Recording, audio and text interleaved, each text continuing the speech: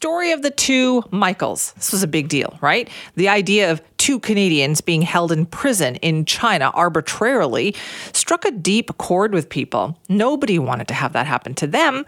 So it's no wonder that people advocated so strongly for the government to do something, do more, to bring them home. But now we are also getting a glimpse of what was going on behind the scenes and a better idea of the challenge facing the Canadian government at the time. Now, there's a great story, as I said, in the Globe and Mail over the weekend. I highly suggest that you check it out at globeandmail.com. But right now, Robert Fife is joining us, Ottawa Bureau Chief for the Globe and Mail. Robert, thank you for being here. You're welcome. So can you give me an idea of what have you learned about what was going on behind the scenes between the two Michaels? Well, we now know that Michael Spavor, 3 years after he came back, almost 2.5 years after they came back from being released, believed that that Michael Spavor, a fellow prisoner, had deceived him. He didn't.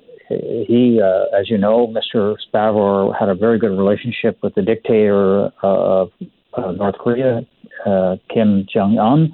He had jet skied with him, had met many senior ministers, had cocktails with the guy, brought Dennis Rodman on a tour to meet the dictator. So he ran he was one of the very few Westerners who had real access to North Korea. And he was a friend of Michael Spavor, who was a diplomat at the Canadian Embassy in Beijing. Mr. Kovrig worked as an officer with the Global Security Reporting Program, which goes and interviews and talks to people overtly, but then shares its information with CSIS and the Five Eyes Committee. Mr. Spavor is saying that he thought this guy was his friend. He didn't realize that when he was telling him stuff, it was being passed on to CSIS and the Five Eyes intelligence community, and that this was the reason why he ended up getting arrested and were put in jail for almost 3 years. And he, as lawyer, is seeking to get a multi-million-dollar settlement from the federal government. And that's where we're at right now. Whether the government settles with him or whether it goes to court, we will know, I guess, in the next coming days or weeks. Oh, boy. So has the negotiations, from what you understand, been going on for a few years here? And this is now... No, it's been going on since August. Okay, so this is a relatively new development. How much of this, Robert, was known before? Like, you talk about the North Korea aspect of this. I feel like that didn't get a lot of discussion when all of this was happening. No, partly. I mean, I don't think it takes away from the fact that China arrested these two and held them as hostages because of the Huawei chief executive Mo Zhou being detained on a U.S. extradition request. There's no doubt about that. But it also, I mean, we've been led to believe that these guys were just picked up randomly and it had nothing to do with their relationship or anything like that. Well, now it casts a new light on what we've been told and what we've reported for the last several years, that, in fact, there's a possibility that China might have had reason to arrest the two of them because the information that was being shared with Mr. Kovrig and then was being passed on to intelligence services. So that's really the crux of the issue. Now, the government is saying that, insists that, these guys that had nothing to do with it. They were just picked up because China was trying to retaliate, and that Mr. Kovrig is not a spy, that he works for this program. They do their work overtly.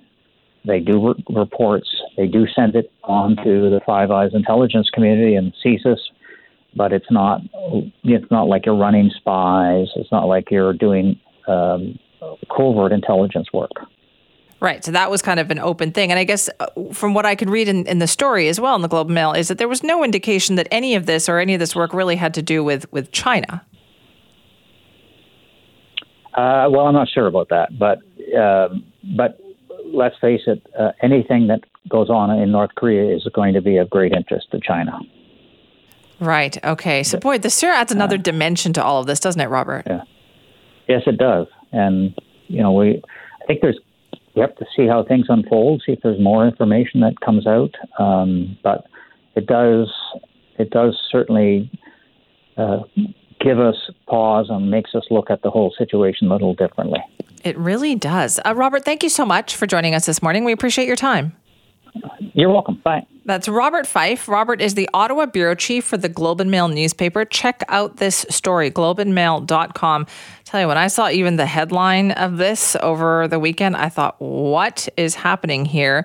Essentially, it's the two Michaels in a bit of a legal dispute. Michael Spavor accusing his fellow Canadian detainee, Michael Kovrig, of unwittingly contributing to their detention, accuses him of inadvertently passing information to Canadian authorities. Essentially, Michael Spavor is now seeking a multi-million-dollar settlement on this because he had a close relationship with Kim Jong-un in North Korea. I kind of find it hard to believe that he didn't think that that wouldn't be of interest to a lot of other governments. If you're the guy booking Dennis Rodman for a trip to North Korea, yeah, I can see how governments might be a little interested in your work and your connections there. So boy, it sure does add a whole nother layer to this story, which of course we will be hearing more about. If you want to weigh in, send me at cknw.com.